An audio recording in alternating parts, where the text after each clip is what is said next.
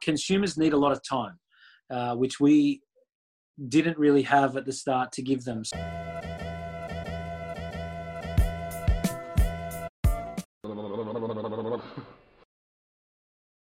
What is one thing that you learned in all this that is new for you? B2C is very new to us, and it was a real learning curve. We initially started just with our core team, Mick, Tabitha, and myself, and then we brought more and more people on. And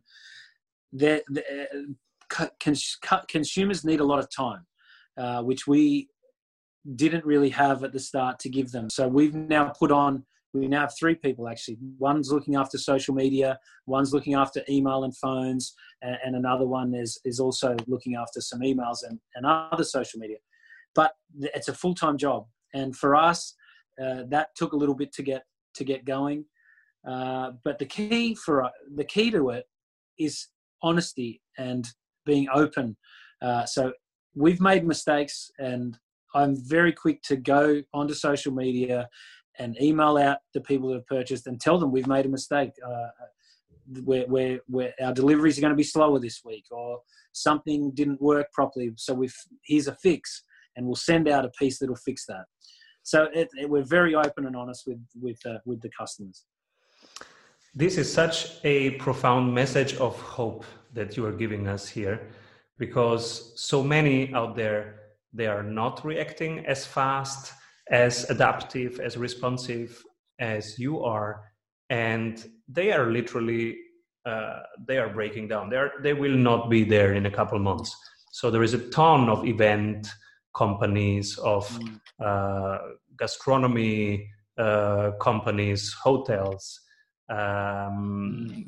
automotive companies, and many others that are struggling right now. So if you are listening to this or watching this on YouTube, and you have friends or colleagues or CEOs who are in this situation and need that little confidence and that little inspiration, please share this video with them if it can help them. I will certainly do. And now let's look at the future, because you are such a sprinter. You are not stopping there, of course. Now you see that people are not working from home anymore. They're starting going back to the office, but the office is not ready. So what's next in your world?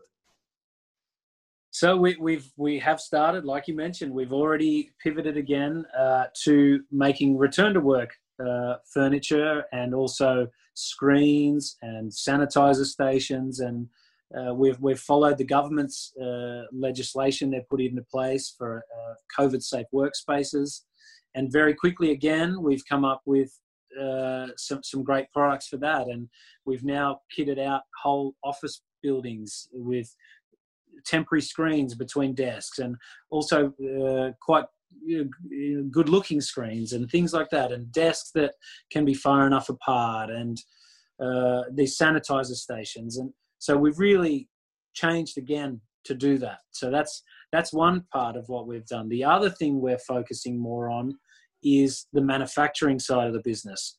So there's a real focus come back now to Australian manufacturing and shopping local, as I'm sure it has in other countries. Really, countries starting to become more self-sufficient. The country's becoming more self-sufficient and shopping local and supporting local industry.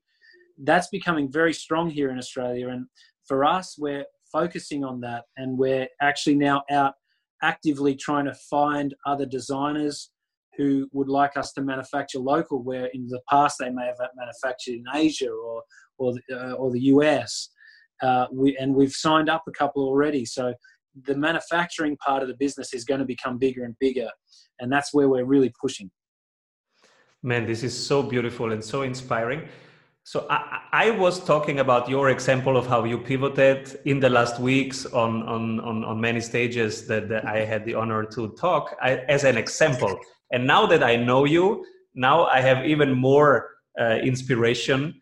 And I would love to bring this to our current clients, who are hundreds of CEOs like you, who are struggling and doing, because this is such an inspiration how you do it, and with this positivity and energy, standing up again and keeping rolling. We always say, hey, keep rolling, and you are the perfect example of somebody who keeps rolling.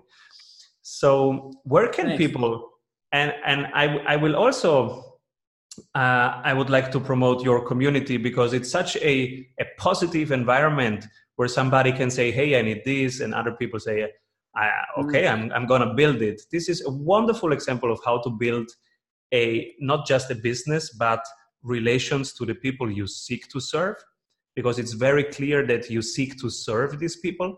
It's very clear what you stand for. And the products, they can change every couple of weeks. This is something I have been teaching for 17 years in MBAs.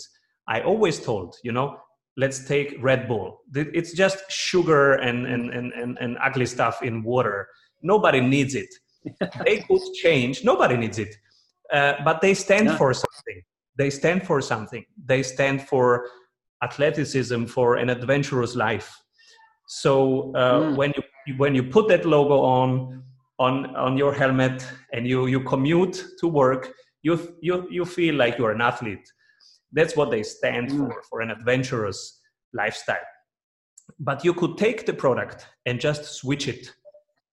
You take this sugar water, you switch it with a bike, they will sell the bike. You switch the bike with the perfume, they will sell the perfume, because that's what they stand for. And the people they seek to serve, they will like it and they will take it.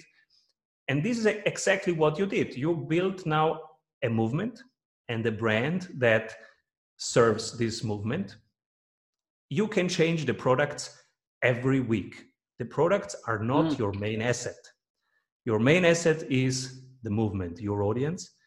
And your superpower is that you really care and you really serve them and you really deliver, and they can rely on you. So in 3 weeks, you will do something completely different, but you will still have these people who will buy it. And if you don't post, they will miss it. And this is how you build a healthy business. It's very true. We've now got customers that have returned in 10 weeks only 7 and 8 times. And they're posting saying, everything you build, we want in our house. It's like they're collecting the set. Exactly. It's quite amazing. Exactly. Yeah. Because it's what you stand for. It's not what you build, it's what you stand for. And you're truly serving from a good place, from a good intention. And people can rely on you. So let's help people find this community. Where can they find? Is it a Facebook group, or what is it? Where can they go? Facebook's the best place. We're on Facebook and all the normals, Facebook and Instagram and LinkedIn. But on Facebook, Australia, so Stage Kings Australia on Facebook, that is where the majority of our interactions happen, and that's where people are commenting.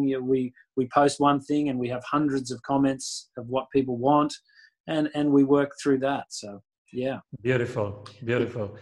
I will put this video also in the Sprint University, where our accelerators are and where people are accelerating their business, because this is such an inspiration. Thank you so much, Jeremy. Thank you so much for having me. For sharing your journey, your truth, your insights with the whole community of sprinters. Thank you so much. Really appreciate it. Thank you. Bye-bye. The highest calling right now is to be of service. So the best sales is to not sell at all, but instead to serve the people you care about. Selling is telling. So who do you serve? And how do you serve them? The quality of this experience makes the difference. If you want our experts to go over your current sales funnel and really dive into the experience and the needs of your clients at each conversion point and make it a wow experience, then you are in luck, because we have an exercise for you. Our 15-minute sales audit and one-on-one coaching with a world-class sprint coach. Fill out a couple of questions about your sales funnel and you will have clarity. In your personalized coaching session, you will get clarity on your number 1 bottleneck, 3 ideas on how to accelerate your growth, and a tangible sales map on how to double your conversions. Go to strategysprints.com/sales and do our 15-minute free sales audit today.